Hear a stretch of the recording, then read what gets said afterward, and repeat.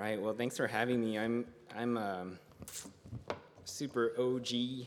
Before we combined to join heirs, I was in Light Fellowship, which was just our college fellowship. So every time I come here, I just feel old, very old, because you guys get younger. I keep seeing new faces. Yeah, but I guess no offense, Bill. I mean, we can relate now, but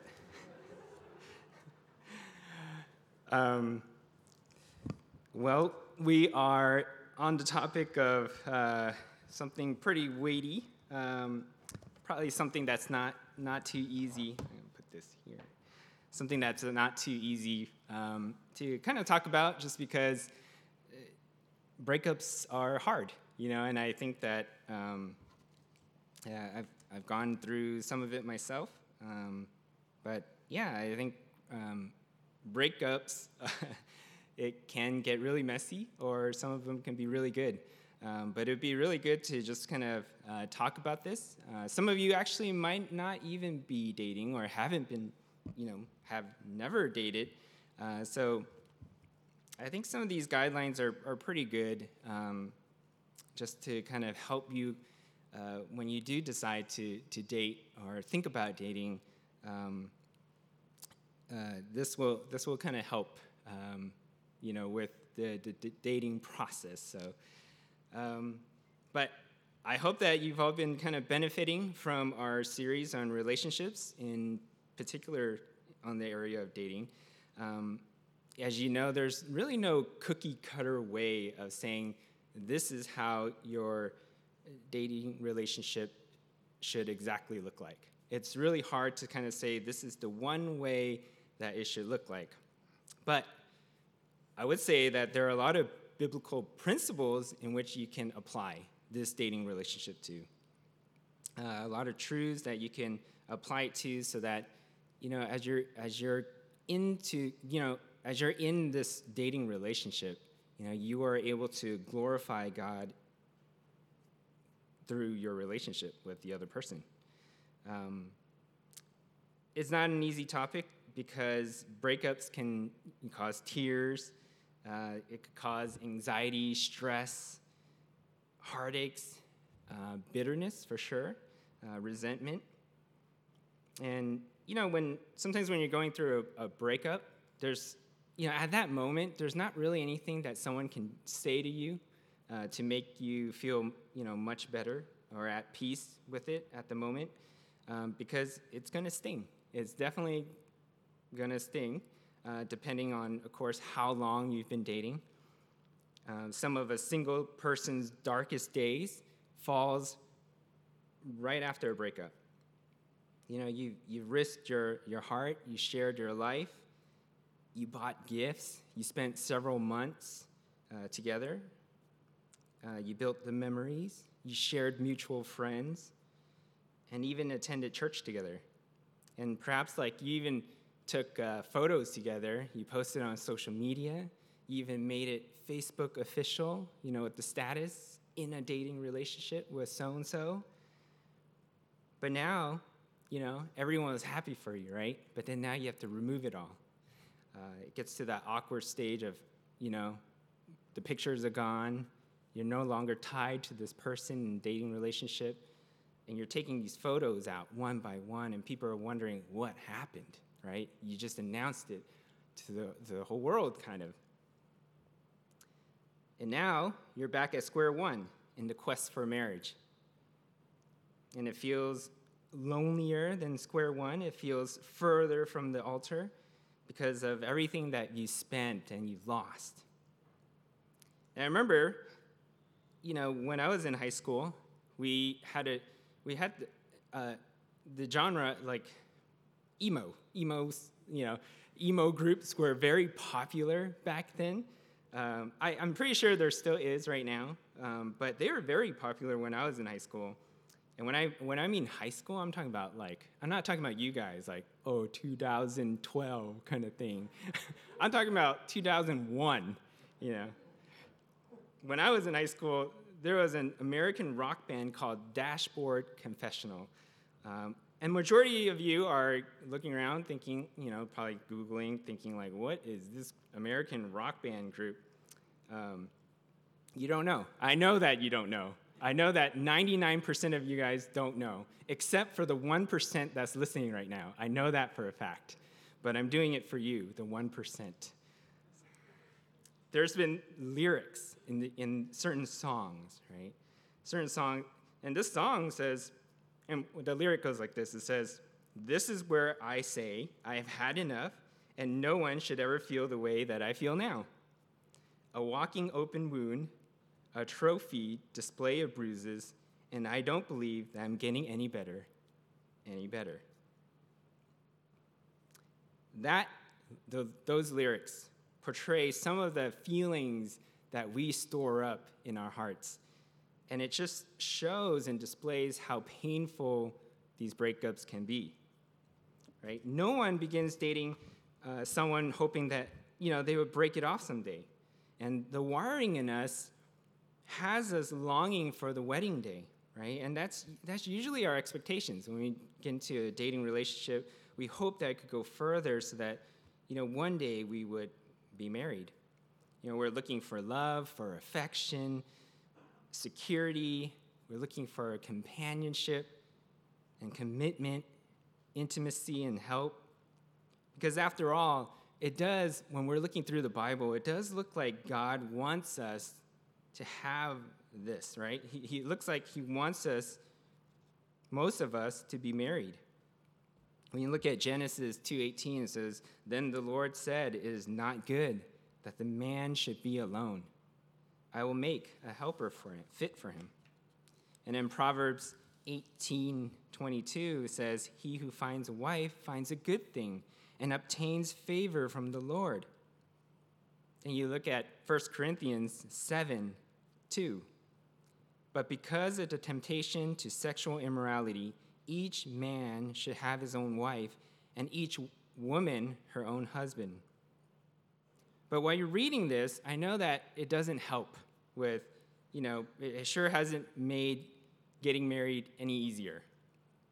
And the reality is this, that good, Christ-exalting relationships very often fail before the ceremony, right? Never to be recovered romantically, and the pain can cut deeper and linger longer than most pain young people have felt in their lives. Breakups in the church are painful, they're uncomfortable, and many of us have or will walk this dark and lonely road. And sadly, a lot of Christians can look too often like the world when it comes to breaking up, right? We're ignoring each other. We're gossiping about your ex, longing for the other person, right? Even after the breakup, you're still longing for them, having this unhealthy obsession, fighting bitterness or fighting to get over the pain of the loss. Or perhaps you're giving yourself over to quick peeks at their social media account to see, what are they up to? Did they move on as fast as as quickly as I did, or did they move on? Did they move on that fast for me to not even recover? And everyone's breakup will look a little different from the other. But tonight I want to go over how you can end a dating relationship in a way that honors God and the other person, especially since, he or she could be a brother or a sister in Christ. And before we begin, I want to preface by saying that the following exhortations that I'm about to give you, they're not a fully exhaustive list. There are so many. When I was preparing this message, I was just thinking that every situation is just so different. But I hope that, through the personal experience that I've gone through, the wisdom that has been imparted to me while I was dating before I finally got married, books that I've read and still read, and ultimately, the wisdom from the Lord right at your fingertips. All of this, I hope that, I could provide some kind of guidance as you work through or go through any breakups. So I know there's a lot of different scenarios, so I hope I'll be able to address most of their frequently asked questions. But if not, feel free to find me afterwards. I'll be happy to talk. And, if you have something specific to ask me, yeah, I'll be there. But before we start, let us pray. Father God, we just want to ask for your wisdom and your word that is ever so true, piercing to our soul, that would convict us, that would draw us to you, and that would see our sin, Lord. And even as we pursue relationships, Lord, with each other, help us not to forget yours, the one that you established with us from the very beginning, and you sealed it on the cross, and you displayed that kind of love to us so that, Lord, we could love each other in the same way. Lord, be with us tonight as we go over this topic, and we ask that you just be with us. We pray all this in Jesus' name. Amen. All right, so I have about 6 exhortations for building hope and loving others when Christians end a not yet marriage. So 6 exhortations for building hope and loving others when Christians end a not yet marriage. So my first exhortation is this. I want to exhort you to always provide clarity in your relationships. Always provide clarity in your relationships. Ambiguity in a breakup adds salt to a wound. So speak clearly with your partner about why you have decided to end your relationship. Right? Don't wait. Don't wait until you decide to break up, to kind of bring the dump truck of all your reasons of why you want to break up, and wait so long, until that day. And then you bring this truck, you're like, beep, beep, beep, and all this stuff starts gushing out. Don't wait until you want to end a relationship, because you don't want to blindside them. And then you don't want to have it seem like it just came out of nowhere during the course of your relationship. You haven't even talked about it. Be clear, right? Be clear with your partner if there's something that's hindering you from wanting to continue the relationship. And again, this could depend how long you've been dating as well. So, for instance, after 2 days of dating, my shortest relationship was 2 days. It was really quick, I know. I was happy and then sad almost in the same day. It was really sad. But it's okay. Everything worked out. After 2 days of dating, perhaps it's a little too soon to be bringing up a bunch of flaws, right? That you want to talk to your partner about and say, this is all the problems that I've seen within the past 2 days. It's a long, exhaustive list, I even wrote a book on it. All this stuff within 2 days, you could have seen without getting into a relationship. You could have seen it, in your friendship, just by interacting here. But perhaps, let's just say you've been dating for 3 months to a year, maybe a little bit longer, right? 3 months. I think a year is pretty long.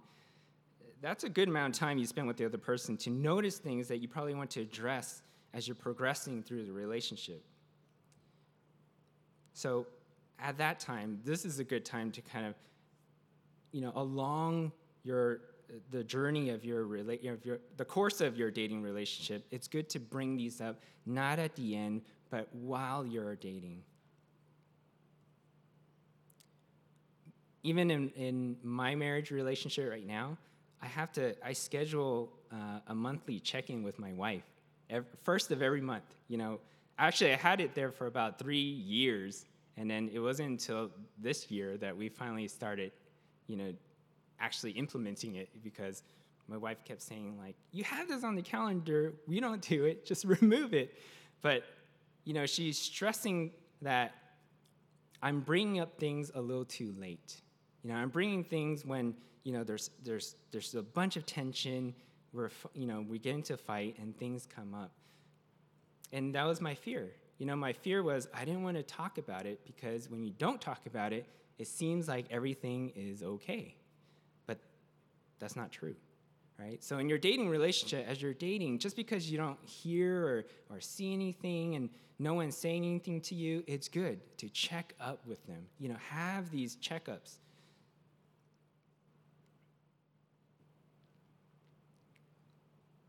Clarity is important, right? You don't want someone to have this relationship with you and one person thinks it's going well while the other person knows that it's not going well. And then all of a sudden, one day, boom, like, where did this all come from? Don't make the breakup a one-way conversation, right? Often, the person initiating the breakup, you've had a great deal of time to reach your conclusions. So, you simply unload and then you leave, right? Don't do that. There are times when it would be helpful to leave the room for a little bit, or, leave room for a follow-up conversation, right? Then return to here and process together a bit if that other person needs more time to process all this, because you've been processing it for so long. And then by the time you meet, you've had, depending how long you've been dating, you've had months of information that you've gathered, thoughts that you've formulated, and you've caught the other person by surprise. So don't do that.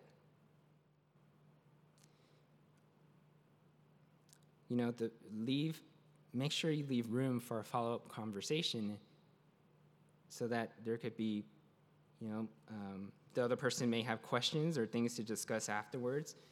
Some people are good thinking on their feet, and some aren't.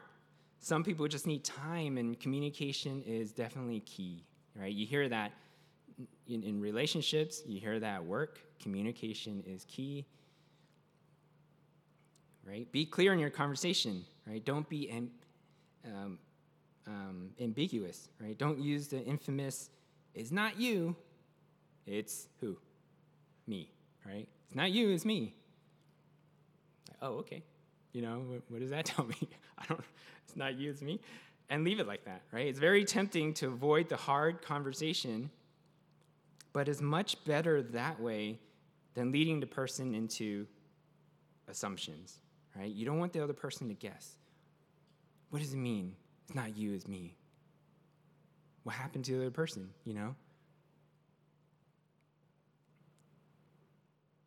Also, the other popular line of, it's not you, it's God, right? That's also not a good alternative. It might be one of the most popular Christian breakup lines. Oh, God is leading me to this, to do this. I prayed about it. God told me we need to break up. I saw a vision in a bush on my way to class, and we weren't together. I'm pretty sure. We're like, no, I'm pretty sure that was a squirrel in the bush. All of them can probably be summed up like this. Look, it's not you, it's God. And God very well may lead you to a breakup, but don't use him as a scapegoat, right? You must own your convictions. Then be honest about how you came to this decision, right? How did God make this direction clear to you, right? Sure, some things will be intangible, but find the tangible factors, right? This is not a license to say harmful things, but helpful things. Even if they may hurt initially, such as a spiritual, if someone is spiritually lethargic during the relationship, no signs of loving the Lord, that's a good time to approach it. And you're not pointing out their character to say, this is why you're bad, but you're actually loving them by telling them you need the Lord. And it's not wise. It's wise not to be alone in your opinion about the need to break up. And yes, your boyfriend or girlfriend may not agree, but you need to share and confirm your perspective with someone, and this is important. You need to share with someone who loves Jesus, and both of you, right? Go to someone can assess your heart in wanting to get out. If it could be an older, wiser, man or woman, married man or woman, all the better, right? Talk to someone who knows what it takes to persevere in marriage and see, what do they think about your deal breakers in the relationship? Are they legit? Can they help, work those things out? Or some of those, secondary things? Because our imagination, especially in emotional crisis, can be a lethal weapon that Satan leverages against us for evil. When we leave everything vague and spiritual, our ex will not. And the majority of what their mind creates will be lies from the devil to destroy them, right? Give them enough information about how God led you to this decision without crushing them or tearing them down. And I say enough because there are lots of true but unhelpful things you could say. But again, run your talking points past the Christian brother or sister before taking them to your soon-to-be ex.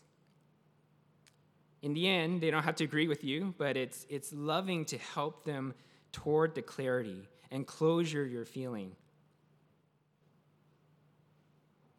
It just may free them to grow and move forward sooner and with fewer questions. So here you are, you sought counsel, you struggled to discern your desires, you had numerous conversations with your partner. There have been tears, anxiety, and stress, but now you have clarity, right? You made your decision, the decision to end your relationship. And it would be, this will serve your partner well. If you consider where and when, right? This is important. Where and when you're going to have this conversation, right? Don't plan to bring it up at the end of an otherwise fun date night, right? Don't go, watch a movie together and, this whole time it seems like everything's been okay. You watch Avengers, the End Game, and then you say, hey, speaking of end game, remember we talked about blindsiding and providing clarity. This is it, right? Communicate up front that you want to have a serious conversation with him or her, right? It's helpful to be at a place where the other person can feel safe too, right? They can have an easy exit afterwards, because everyone responds differently to hurt, and giving your partner a safe place to talk and ask questions without interruption, as well as an easy exit, to leave, will serve best in the end. And what I mean by that is, don't make them drive an hour to meet with you somewhere. Have this very emotional, devastating breakup talk, and then have them drive all the way back, because either you or the other person could be hurting, you have tears coming down your face, and it's hard to tell. It's hard to say, well, I don't think they'll be that hurt. But make it easy for them to feel safe, right? Don't do it so late at night. Consider where and when you're going to have this conversation. Don't do it right before, we have an event at church. All of a sudden, I have 15 minutes before service starts. Let me just do it right now. Maybe then their heart's not, in the right place. And it's best, of course, to talk in person if you can. I know that with COVID, it's a little bit harder. But to talk in person, don't do it over email. Don't do it over Twitter. Don't do it over Facebook, Discord, whatever, TikTok. Do it in person if possible. If possible, if not, you try the phone. But give that person, the face-to-face, right? See, to have an open, honest conversation with each other. Along with clarity, I want to provide another exhortation to you, and that is not only provide clarity, but provide charity. Charity. So, although clarity is important, it kills when it isn't seasoned with charity and consideration. You can tell the truth perfectly, but still cause unnecessary pain to your partner because you overload them with the truth. You can give one or two significant reasons to your partner concerning this decision and speak with them with kindness and truth. Realize that this will be painful for your partner to hear, right? Don't seek to make less of it or try to cheer your partner up or if he or she responds in sadness. Proverbs 25:20 says, "Whoever sings songs to a heavy heart is like one who takes off a garment on the cold day and like vinegar on soda." Just has a bad effect. So speak the truth with clarity, but most of all, with charity. Wisdom seeks to speak a fitting word and to give an apt answer when communicating difficult truths. So Proverbs 15:23, "To make an apt answer is a joy to a man, and a word in season, how good it is." Proverbs 25:11, "A word fitly spoken is like apples of gold in a setting of silver." Don't feel the need to give all the reasons that you're ending the relationship. There may be many factors to your decision, but unless your partner is asking, demanding for more, you provide only a couple of reasons, 2 to 3 maybe, and hopefully those reasons, along the way won't. When you present it won't be a total surprise to them because you would have been talking about it throughout your dating relationship. Be gracious and loving in the way you end it. Right? The worst thing you could do is throw stones and cast blame on the other person, not only causing sadness over the lost relationship, but also provoking feelings of guilt, almost as if it is his or her fault. Even in the act of breaking up, you need to be thoughtful, gracious, and loving towards the other person. The Apostle Paul wrote this in Ephesians 4:1-3.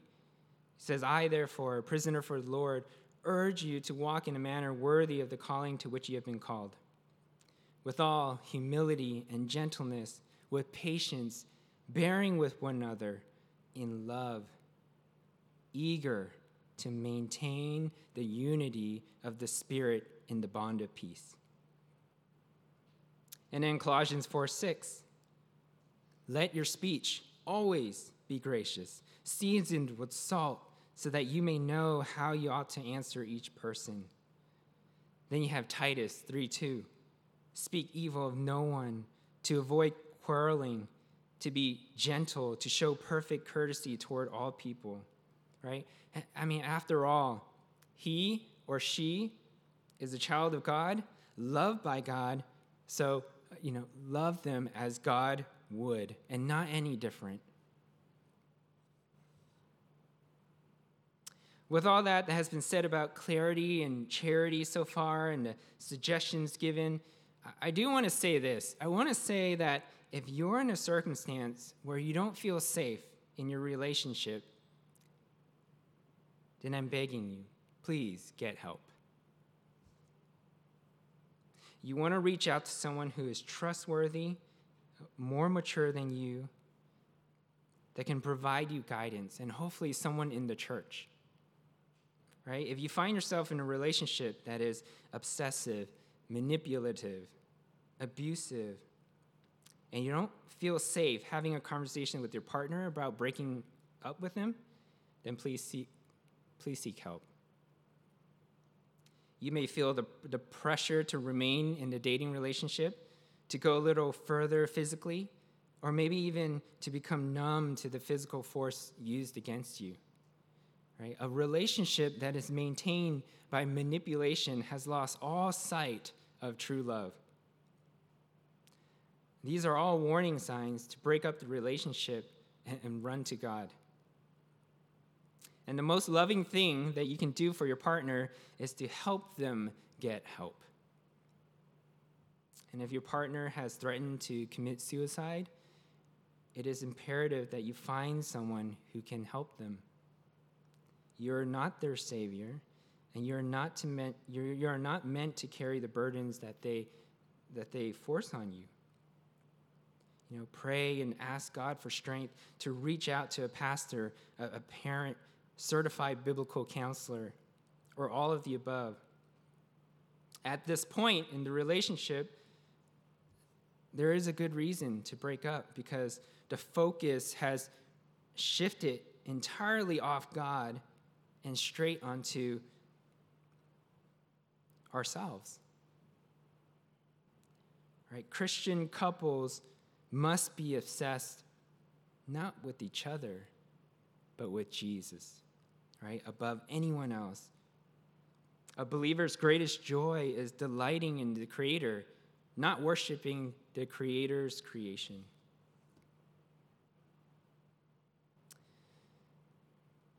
Third exhortation I want to give you is this. After you've gone through a breakup, do not think that you are a failure. Breaking up is not an inherent sign of relational failure. You didn't fail at your relationship. You're not losing at the dating game. You're not betraying your partner, right? You don't have to go into this panic mode and spend the next 3 days worrying about whether or not you have sinned. And some people do break up for sinful reasons or because of sin. But if you have sought to respect your partner, honor the Lord, and communicate clearly, there is nothing sinful about breaking up, right? It's actually the right thing to do. I know that there's nothing fun about a broken relationship, right? Proverbs 13:12 says, hope deferred, right? Hope deferred makes the heart sick. After a breakup, you can experience a mixture of emotions and thoughts as sadness, guilt, and pain.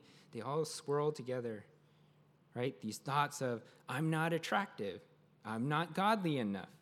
I deserve only bad relationships, right?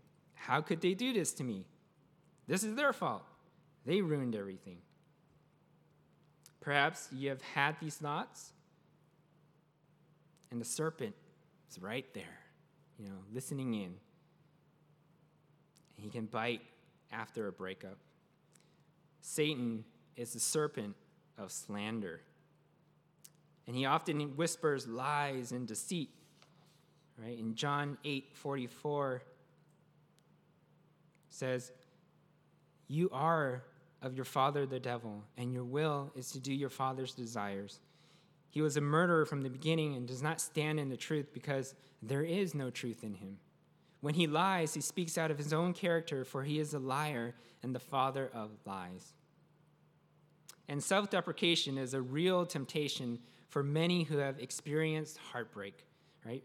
Perhaps this describes your current experience, right? You might blame yourself or spend hours kind of cross-examining every conversation from the relationship.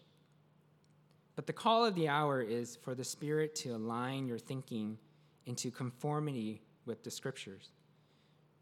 Scripture tells us to take an honest assessment of our lives and not to think more highly of ourselves than we ought. All right, this is Romans 12:3. For by the grace given to me, I say to everyone among you not to think of himself more highly than he ought to think, but to think with sober judgment, each according to the measure of faith that God has assigned. There will always be areas in our walk with God in which we could be growing up. Perhaps someone says that they broke up with you because of a character flaw or an area in your life that needs growth. The Bible wants us to learn from hard conversations and to grow in godliness. Right? We should examine, I know it's hard, but we should examine all criticism, as hard as it may seem, in light of the scriptures, right? In light of the scriptures, we have to align ourselves with the revealed word of God. For example, if your partner says that you tend to become very impatient, you should search the Bible for what it says about patience. Right? Be humble and honest and assess where your heart is in this matter. Try not to put up a defense, but allow the Holy Spirit to work in your life and conform you to God's Son.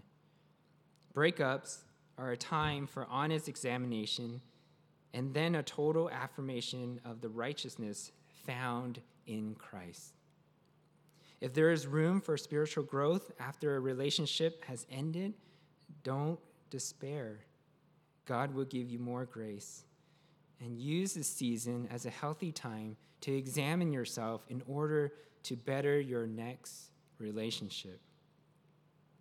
So those who have been dumped need to realize that they are not trash in God's eyes.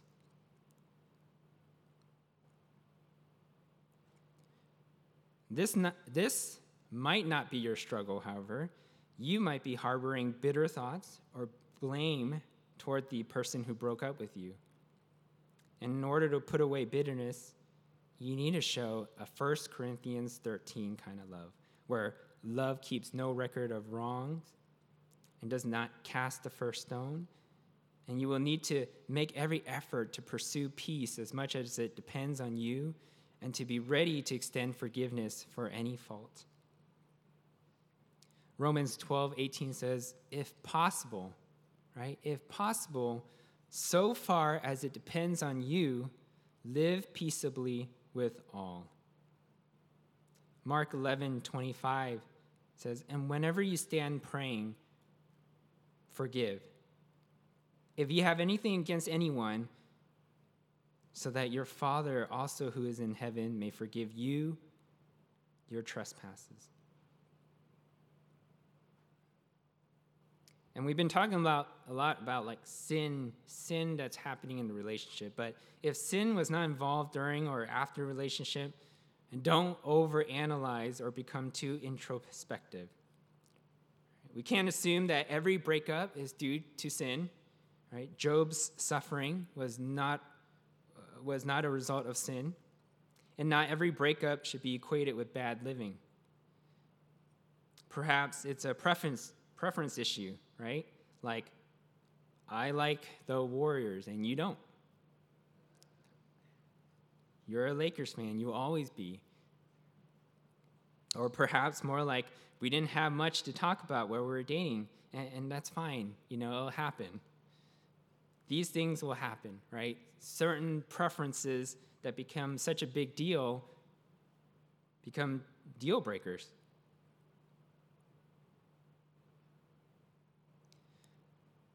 But if it's that big of a deal to one person and you've tried and you had conversations about these preferences, then perhaps it's healthy that there is a breakup, right? Otherwise, you'll spend all of your relationship trying to change and mold that person to your liking. And that's not how dating relationships work.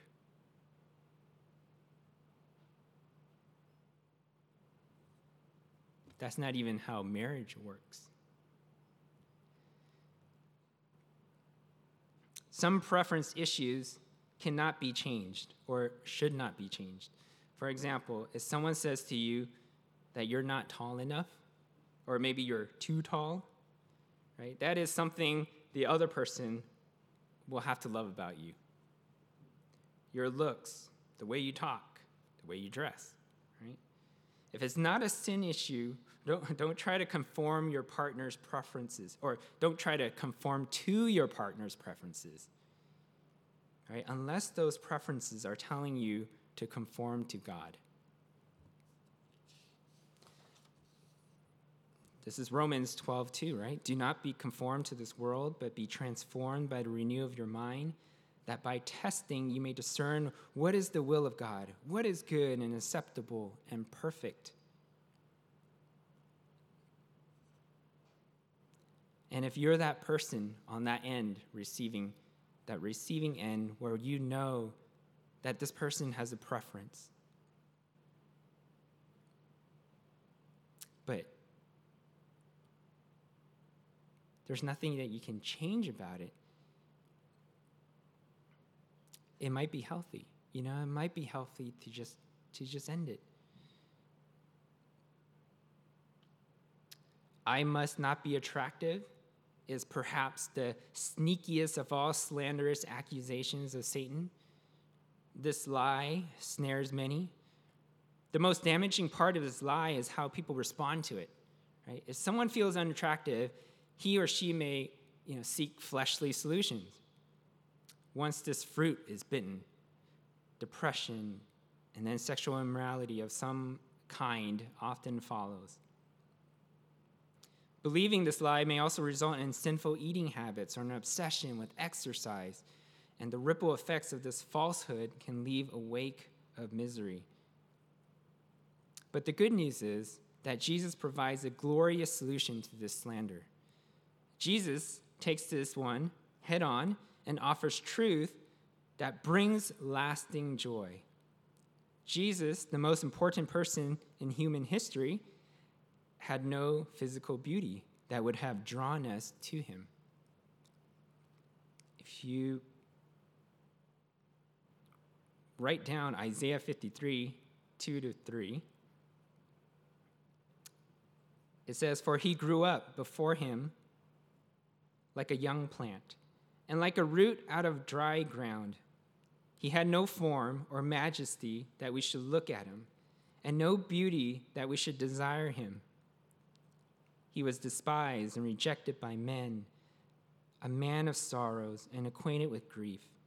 And as one from whom men hide their faces, he was despised, and we esteemed him not." So all of those images that you see of Jesus, right, in the museums or, at someone's home, where he has a, beautiful brunette hair, seems like he always has great hair, great hair, like hairsprayed all the time. And then he has blue eyes. He has these beautiful blue eyes, right? Super clean shaven beard. We could be all tricked. That's not how Jesus looks like. We could be looking around and looking at that photo and thinking like, where's Jesus? And he could be standing right in front of us like, you don't look like that. But that's someone's interpretation of how he should look, right? Essentially, if we're made in the image of God, then somehow we would know what Jesus should look like because, we know that Jesus, in our minds, Jesus should be very pretty, right? Handsome.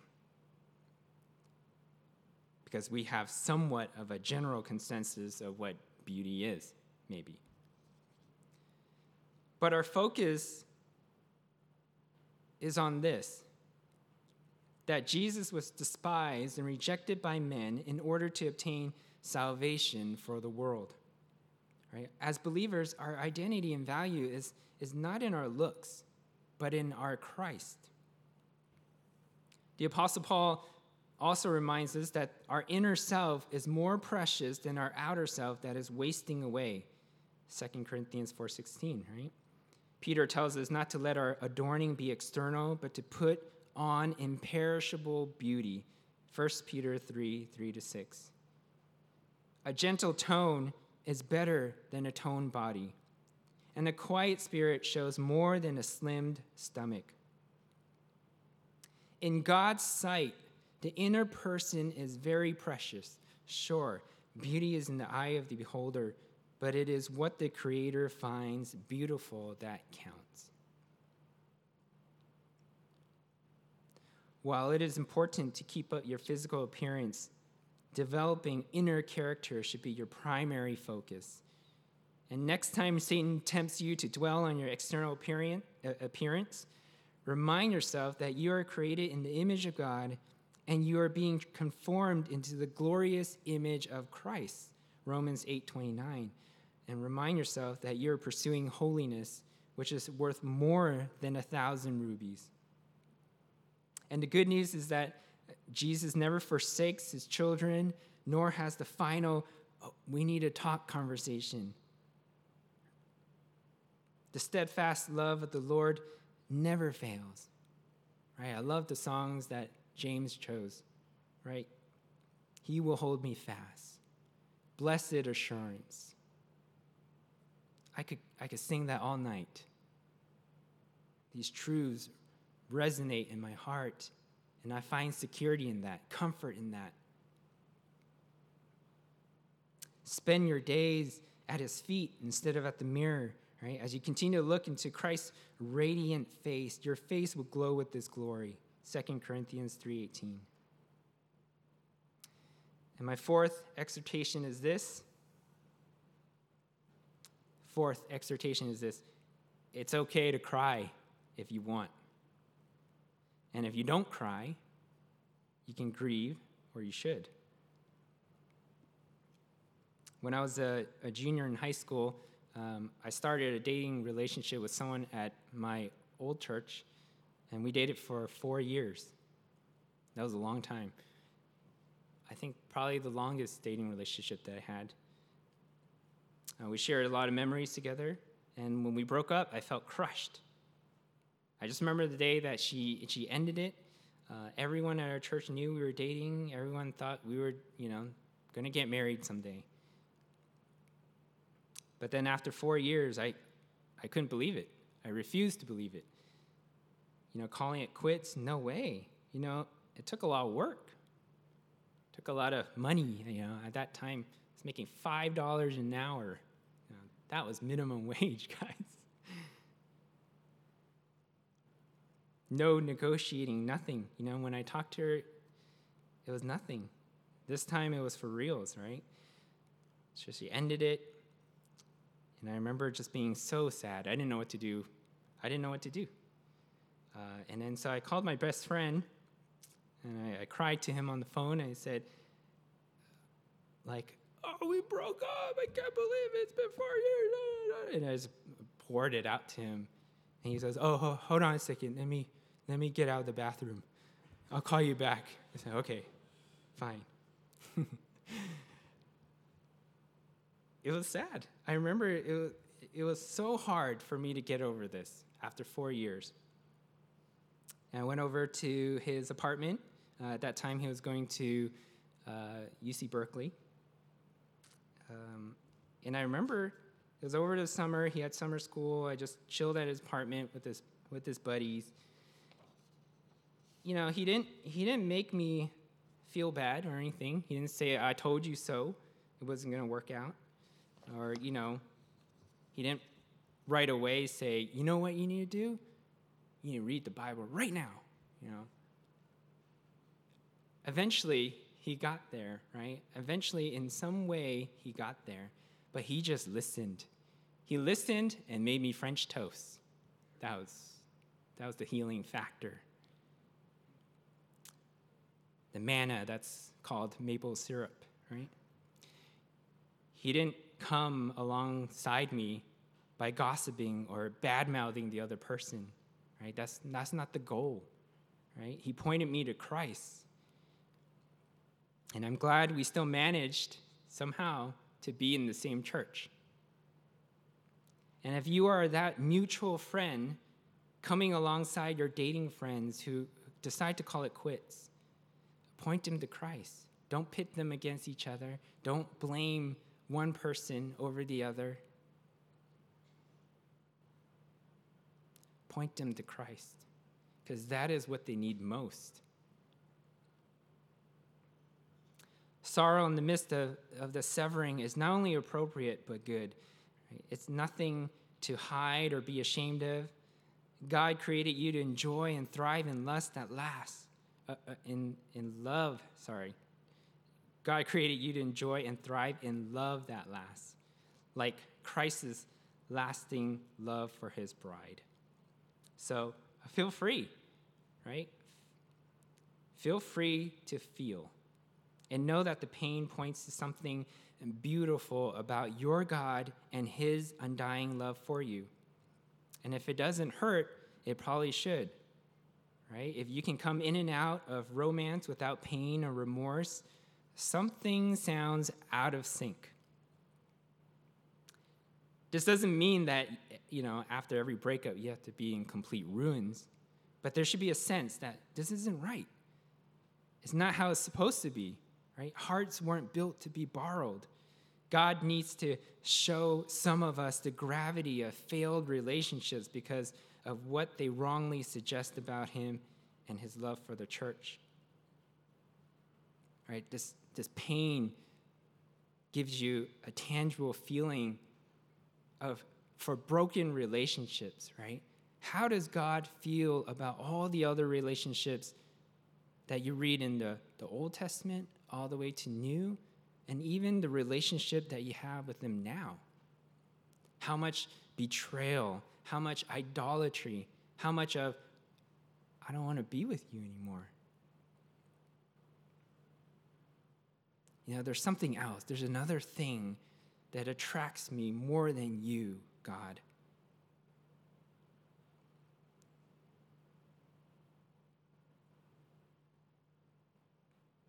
That's why, we feel the hurt. It's okay after the breakup to distance yourself or set some boundaries in order to protect your heart. Give it some time to heal, right? This allows for time to heal after what can be emotionally painful time. This does not mean you should ignore them, right? And really hear me on this. This does not mean, if you give them time, this doesn't mean that when you see them at church that you should ignore them or treat them with cold distance when you see them after your breakup. Your interactions should be kind and warm. You have a responsibility to do good to that person as your Christian brother or sister. Paul says in Colossians 3:13, it says, bear with each other and forgive whatever grievances you may have against one another. Forgive as the Lord forgave you, right? This includes a former boyfriend or girlfriend, especially if yours is the broken heart. You must entrust them to God. He cares for them more than you will ever. Trust in the God who draws near to the brokenhearted and the crushed in spirit. This is from Psalm 34:18.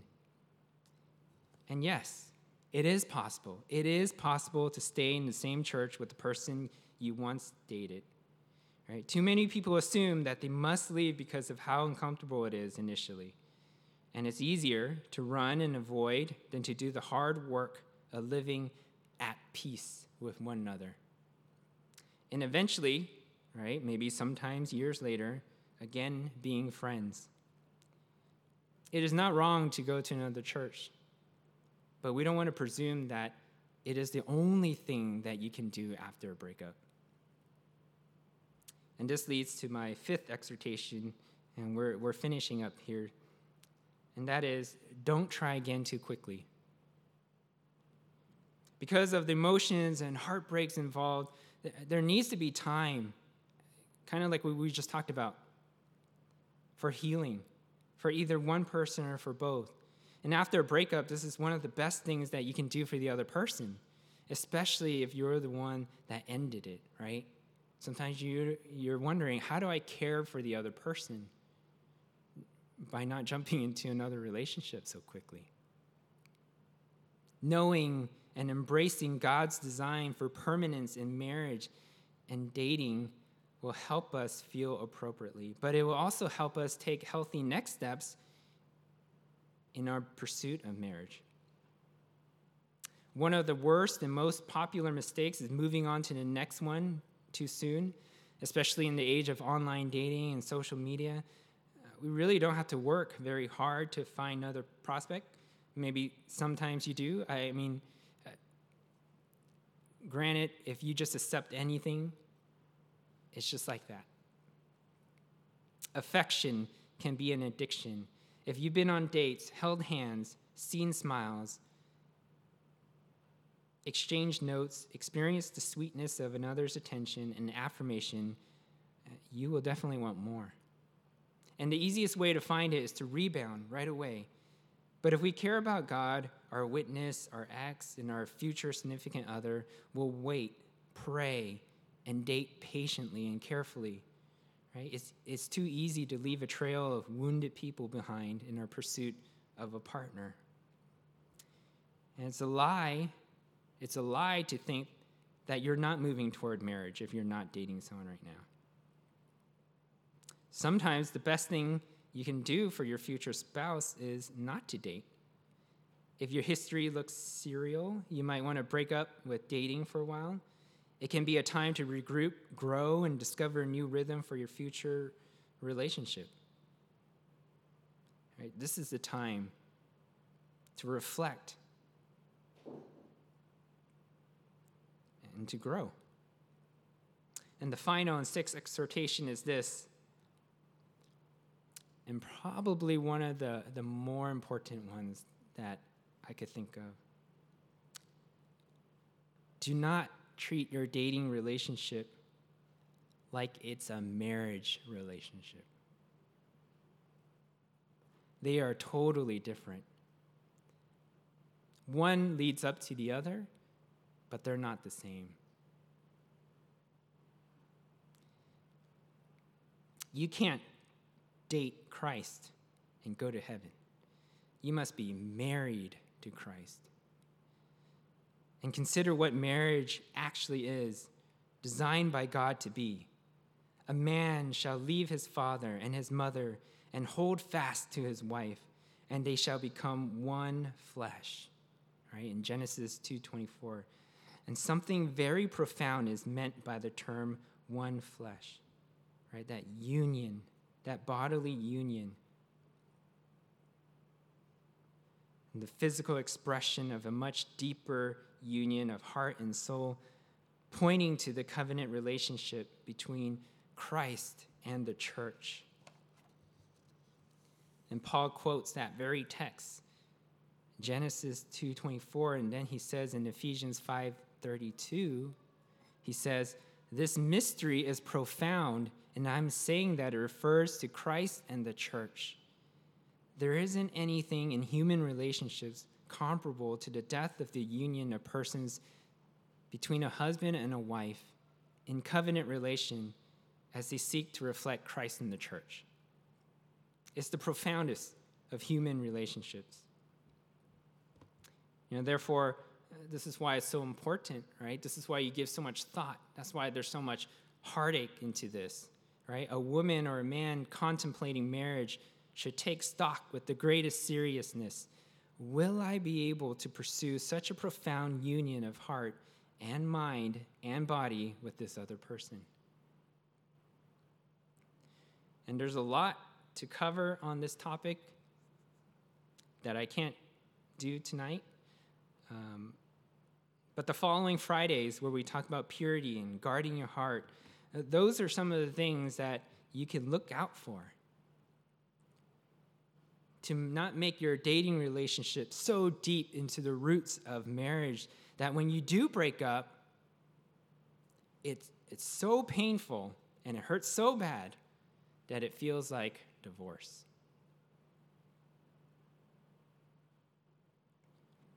This is why there's so many recommendations of how long to date, right?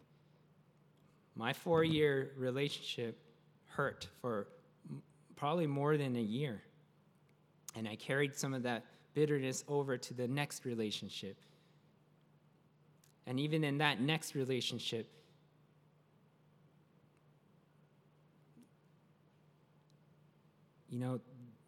that relationship was almost like, we hung out together, and we hung out with family. And, she had these two little boys that were her twin cousins.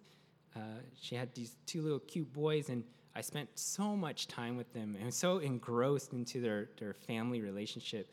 I remember taking college courses and even skipping school just to spend time with them. But I invested so much time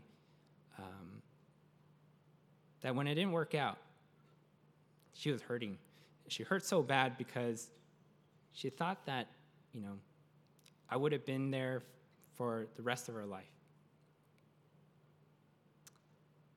We shared a lot of memories together. The two little boys that grew up basically from newborn all the way to, when they're like a year and a half to 2 years. I know that this is a very situation that might not happen to you. That might be a little bit rare, just because, you might not be involved with someone that has like two little kids, their little cousins. But because I invested so much of myself to it, that these two little boys were looking for me when we broke up. And, they resented me because they felt like I deserted them. And it felt so weird. It felt so weird because we weren't even married. We were dating, and these things were coming up. It almost felt like we divorced, and I left my kids. And that was sad. And this is where I say, put on your safeguards. Protect your dating relationship, not only for yourself, but for the other person, right? Don't jump in too deep into this water, because in the end, the thing that you want to exalt most is marriage. So that when you get to marriage, you'll finally see this profound mystery and this relationship that we have with Christ. Us being the church and having that relationship with Christ. It's a beautiful, beautiful relationship. So aim for that.